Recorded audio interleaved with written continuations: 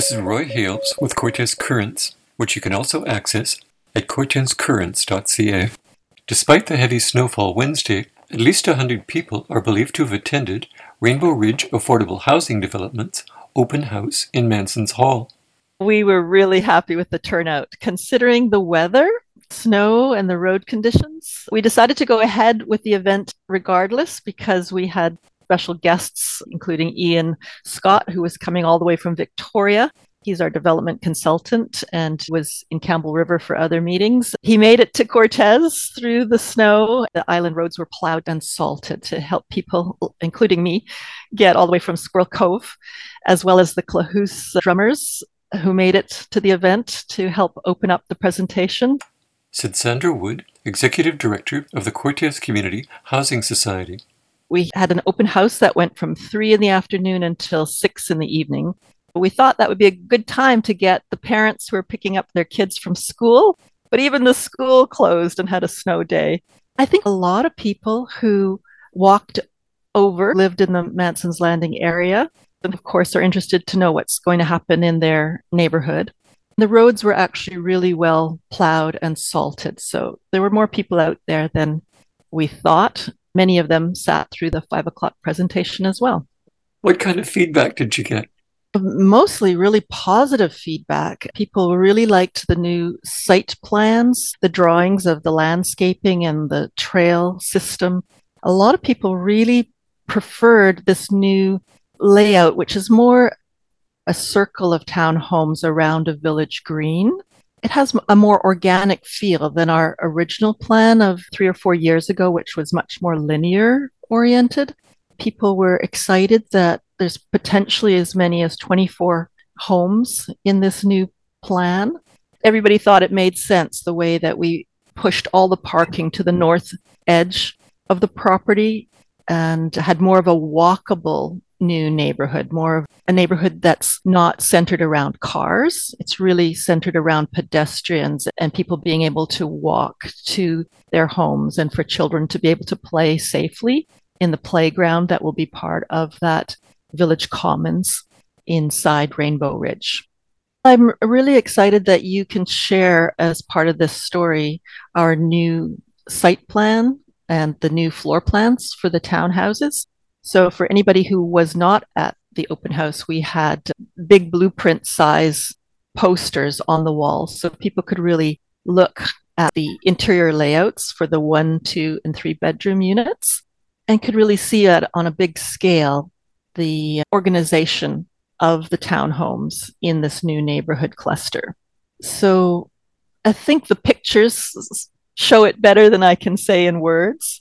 So I encourage you to share as many of those images as you can with this article. And eventually we will also be sharing those images with our mailing list. So people who normally get our updates by email will be getting links to those images, which we will be posting on the cortescommunityhousing.org website.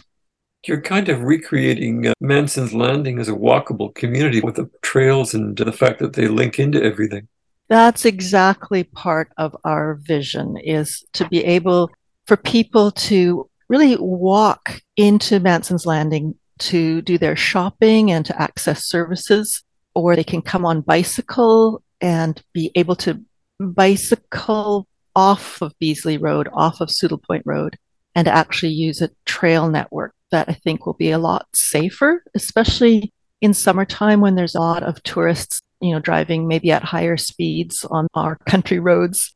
So having safer ways to walk and bike or ride your horse or take your children to school, I think those will be really great long-term public transportation options that we really want to make happen and really want Rainbow Ridge to become part of that solution as far as the walkable community.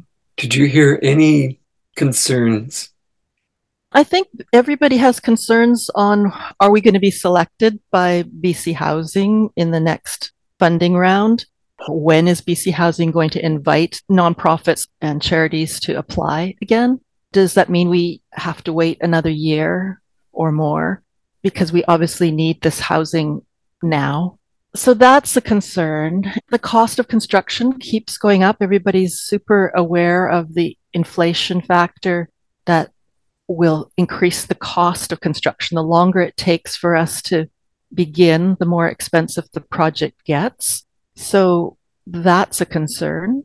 Also, having local labor available, because most of the skilled builders and contractors on the island are very well employed and very well engaged. Trying to find enough people to help pull a project of this magnitude off is definitely a concern.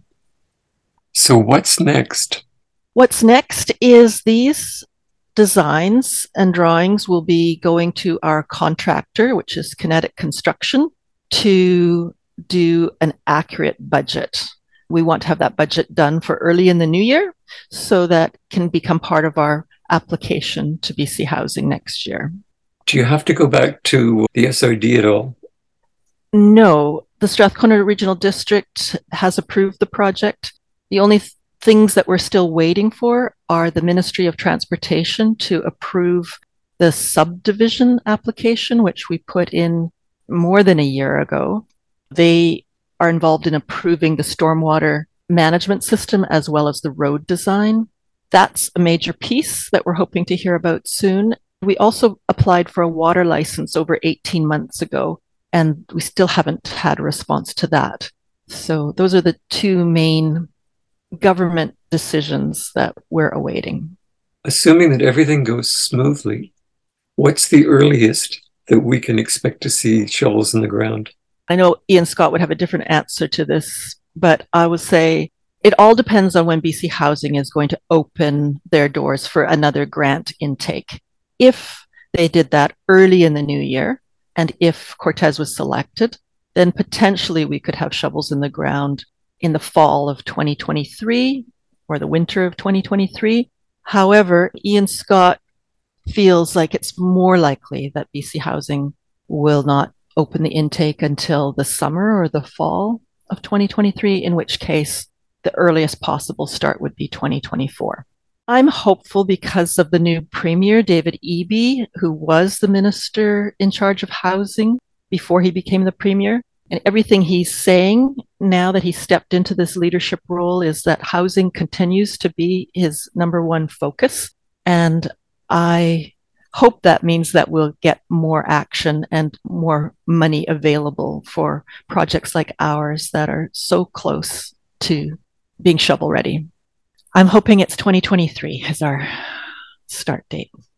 Two other items at the open house. Buddy Parker and Oliver Ellingson won the Lego guessing game. The Cortes Housing Society also had a fundraising drive for victims of the recent fire in the Klahoose village. Many of your listeners will know that the Klahoose village had a tragic fire just a week ago, and they lost 3 homes, which has resulted in 4 people being homeless.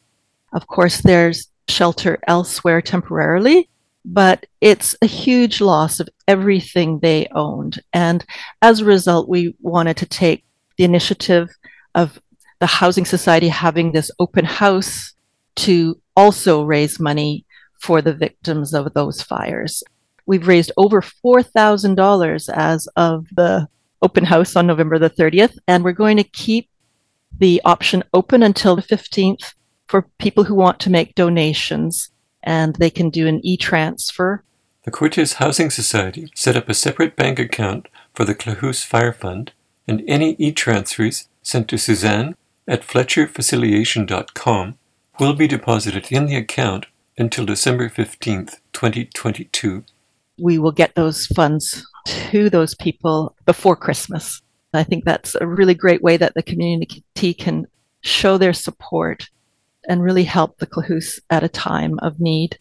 It's just so hard when we're so short of houses already, and then to lose 3 more buildings is so sad. The only good news is that there was no loss of life and that the fire department were able to save the Klahoose Health Center as well, which is obviously another really important asset to their community, to the entire Cortes community, because there are health practitioners who use those offices and the clinic. So thank you to the fire department, and really great reminder how important fire hydrants are.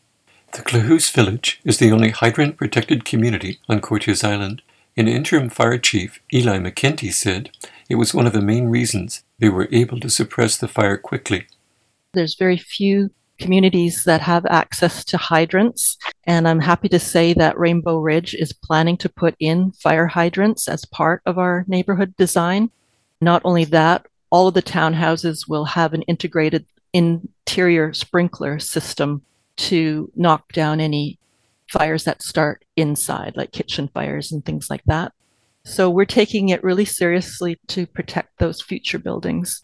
And it's a really good reminder how important that is to be prepared.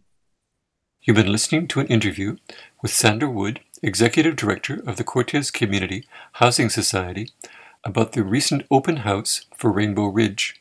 This is Roy Hales with Cortes Currents. Goodbye.